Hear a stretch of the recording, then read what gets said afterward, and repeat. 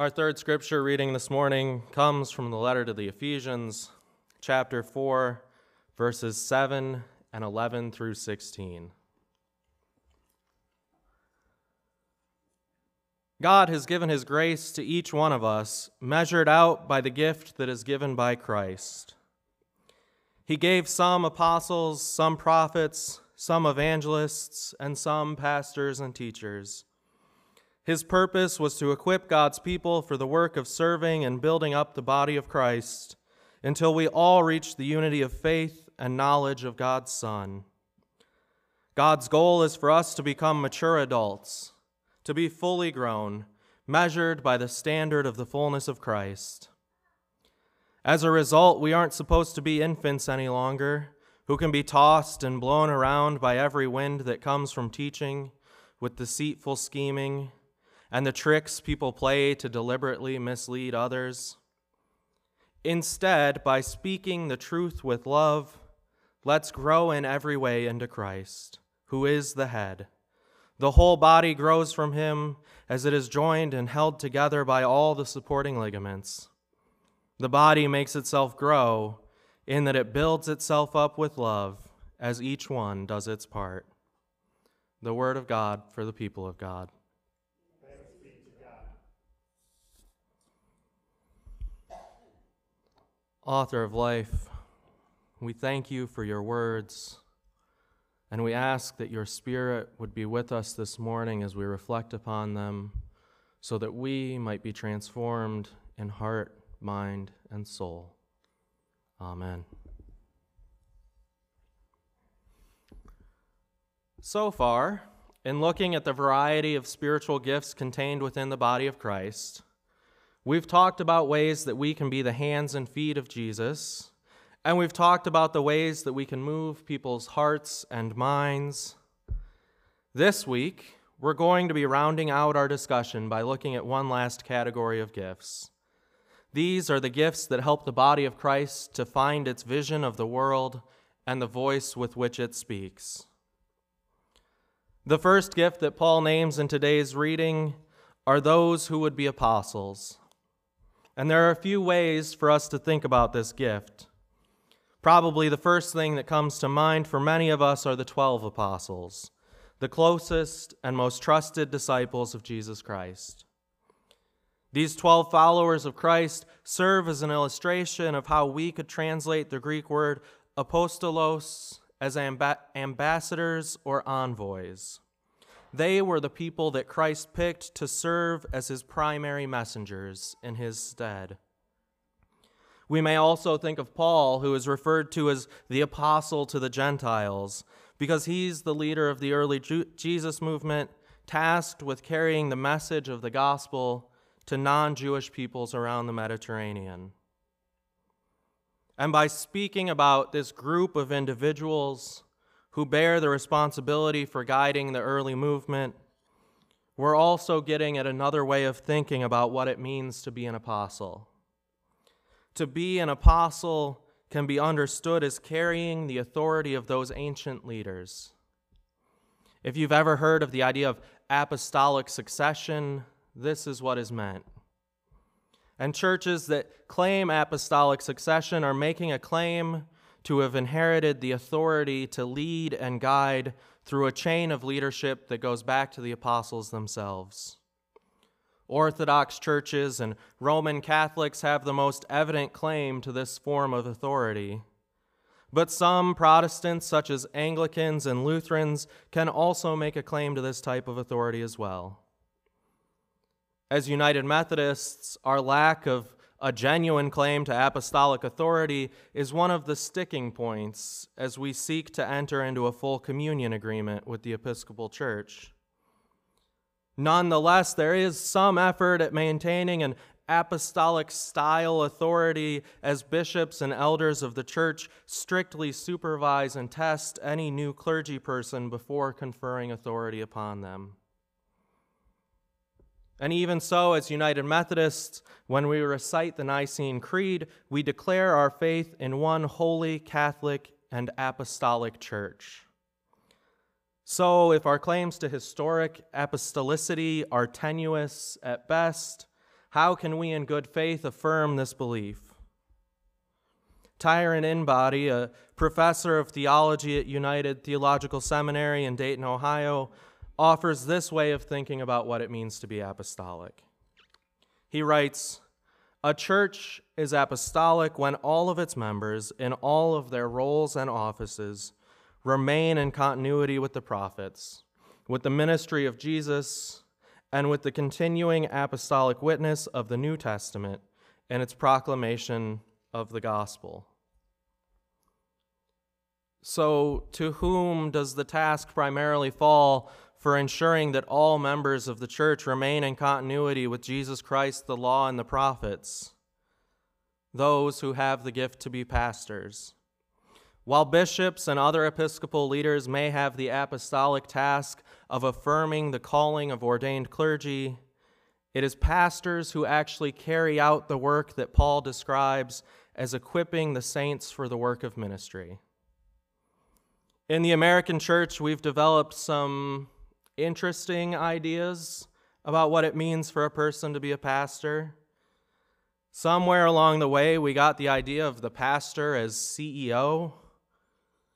A post that has been making its way around social media that's attributed to Eugene Peterson sums this up well by stating, "The vocation of pastor has been replaced by the strategies of religious entrepreneurs with business plans." This vision of the pastor sees them not just as a spiritual leader for a flock, but also a business leader as well. It elevates the tasks of capital campaigns, marketing, and program development to be on par with the task of spiritual development and discipline. It's this line of thinking that leads to the mistaken notion that it's a pastor's job to keep people happy based on the depths of their pockets, rather than to keep people obedient to Jesus Christ. The primary task for pastors is to encourage growth in the entire body of Christ. The author of Hebrews uses the metaphor of moving away from the milk of spiritual infancy to the real food of spiritual maturity. Pastors are thus presented with the task of challenging their flocks to move to a different place than where they currently are. As Paul says, "We must no longer be children, tossed to and fro and blown about by every wind of doctrine, by people's trickery, by their craftiness and deceitful scheming." And really what Paul is saying here is that it's not a pastor's job to spoon-feed their flock easy answers. It's their job to give them the tools to think critically about the faith that they have been received into, to equip people to tell for themselves whether what they are being told is the truth of the gospel or not, to be able to distinguish false teachers and false prophets from the apostolic faith of Jesus Christ. There are many who claim to speak for God, but those who possess the rare gift for actually calling the church and society back to the gospel are the ones that we call prophets. The prophets are the moral voice of the church. They are the people who are uncompromising in reminding us that to follow Jesus Christ is to work for justice, so that we will see the days when justice will roll down like waters and righteousness like an ever-flowing stream. And the work of prophets is rarely work that is appreciated. Elijah fled into the mountains of Judah after being threatened with assassination. John the Baptist lost his head. Jesus Christ was nailed to a cross. The work of a prophet is dangerous business. It means confronting head-on the powers and principalities that reside in the places of influence. And we can see in our own age how the work of prophets continues to be rejected. The Reverend Dr. Martin Luther King Jr. was assassinated for his prophetic work. And what we have to keep in mind is that the year that he was murdered, a poll showed that nearly 75% of Americans disapproved of Dr. King. He had never been a popular figure, but he was more of a threat than ever at the end of his life. As his career progressed, he had expanded his prophetic task beyond the scope of racial reconciliation. He had also started to speak out against the war in Vietnam. He had spoken out against capitalism. In fact, he was in Memphis to support a sanitation workers' strike when he was gunned down. But Dr. King had never been a popular figure. When he sat in a Birmingham jail cell, a group of white religious leaders who thought of themselves as moderates published a statement condemning his work as untimely. The so-called white moderates supported some vague idea of civil rights, but did not approve of black people actually engaging in demonstrations to secure their rights. Another prophet of our near past who spoke to the isolation of prophets was Dom Helder Câmara, an archbishop of the Catholic Church in Brazil from 1964 to 1985. Câmara envisioned the church serving those on the margins of society. One of the most well-known quotes attributed to him is, "When I give food to the poor, they call me a saint. When I ask why the poor have no food, they call me a communist."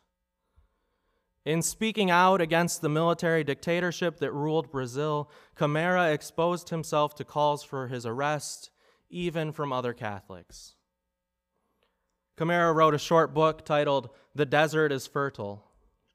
This book is a pastoral comfort to those of faith with the gift of prophecy. In chapter 7, The Inevitable Desert, he writes about the isolation that prophets experience. So let me read for you a portion of this chapter. There are times when we look about us and feel we are an awkward friend. People who welcome us are suspect. They want our friendship, but they are afraid of being compromised by our reputation. We feel we are speaking in a desert, as did all those who were active in the cause of justice before us. Injustice spreads and becomes worse. It has 2/3 of the earth in its grip. Only the stones listen, or men with hearts of stone. Our weariness spreads from the body to the soul, which is worse than any bodily exhaustion. We must not trust in our own strength. We must not give way to bitterness. We must stay humble, knowing that we are in the hands of God. We must want only to share in the making of a better world. Then we shall not lose our courage or our hope. We shall feel the invisible protection of God our Father. If we need an example of what this trust in the strength of God looks like, we could turn to the Reverend Dr. William Barber II. If you've heard about the Moral Monday movement, or about the resurrection of Dr. King's Poor People's Campaign, then you've heard about Reverend Barber's work. He's also worked with Red Letter Christians as they travel around the country holding revivals. Reverend Barber is a passionate preacher whose calls for revival and repentance tackle head-on issues of white supremacy and fiscal austerity. He's an irrepressible voice in the public sphere who's been arrested a number of times for leading protests at the North Carolina State House. If all you saw was the resume of his prophetic work, you would never guess that he has a spinal condition that makes it painful for him to stand or walk. When reporters ask him about his physical condition, Reverend Barber jokes that God must have a sense of humor to call on someone who has difficulty walking to lead marches. But even as he's able to joke about his pain, he's able to be honest about how tiring the work of justice can be. In one recent speech, he shouts at his audience as he says, "You don't know how tired you get sometimes. Carrying the weight of your matters is heavy, not just on those to whom it is proclaimed, but to those who proclaim it. It's heavy." But the word of hope at the end of this thought are three words that Harriet Tubman asked to Frederick Douglass when he got tired. Is God dead? The prophets know that God is not dead, and so they have the energy to work for justice in the world.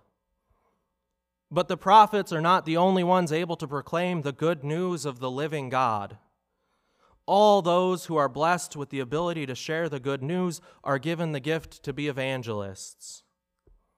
Now, there may be a few different things that pop into your head when you picture what an evangelist looks like. You may think of those televangelists who promise that all the rewards of heaven can be yours, and all it takes is a recurring donation to help them get their third private jet. Or you may think of something a little closer to home, the folks who walk up to your door one day and start asking if you have time to talk about Jesus Christ. I know this image of evangelism strikes true to my own experience.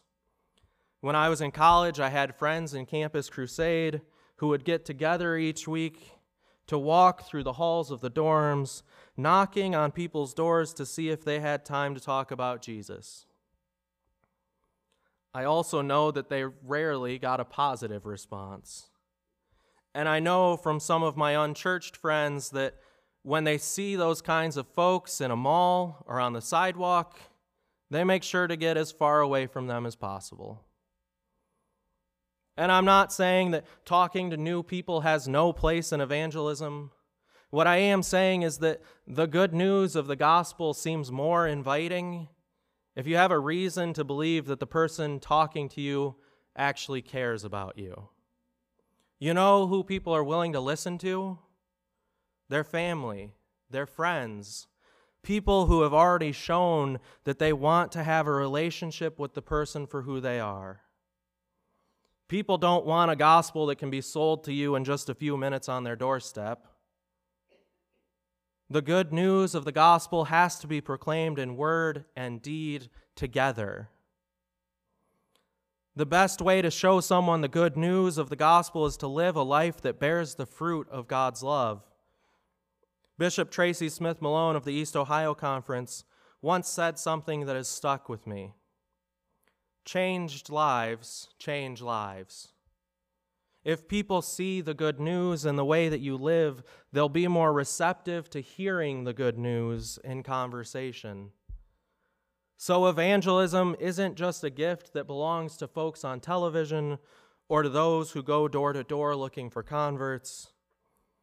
Evangelism is a gift that makes itself known in those who are able to befriend and assist their neighbors. It shows up in the kind of people who are always willing to lend a helping hand. It appears in the smiles and laughter of those who radiate the joy of Christ. God's people have many gifts. We are blessed by those who remind us that the good news of the gospel is about our relationships with people. We're blessed by those who call us to be accountable to God's justice. We're blessed by those who are able to empower those around them. And we are blessed by those who keep us united in our witness. Just as we need the hands and feet to serve the world, and just as we need the head and the heart to draw us closer to God, we need a vision and a voice to keep us moving forward together. Amen. Would you please pray with me?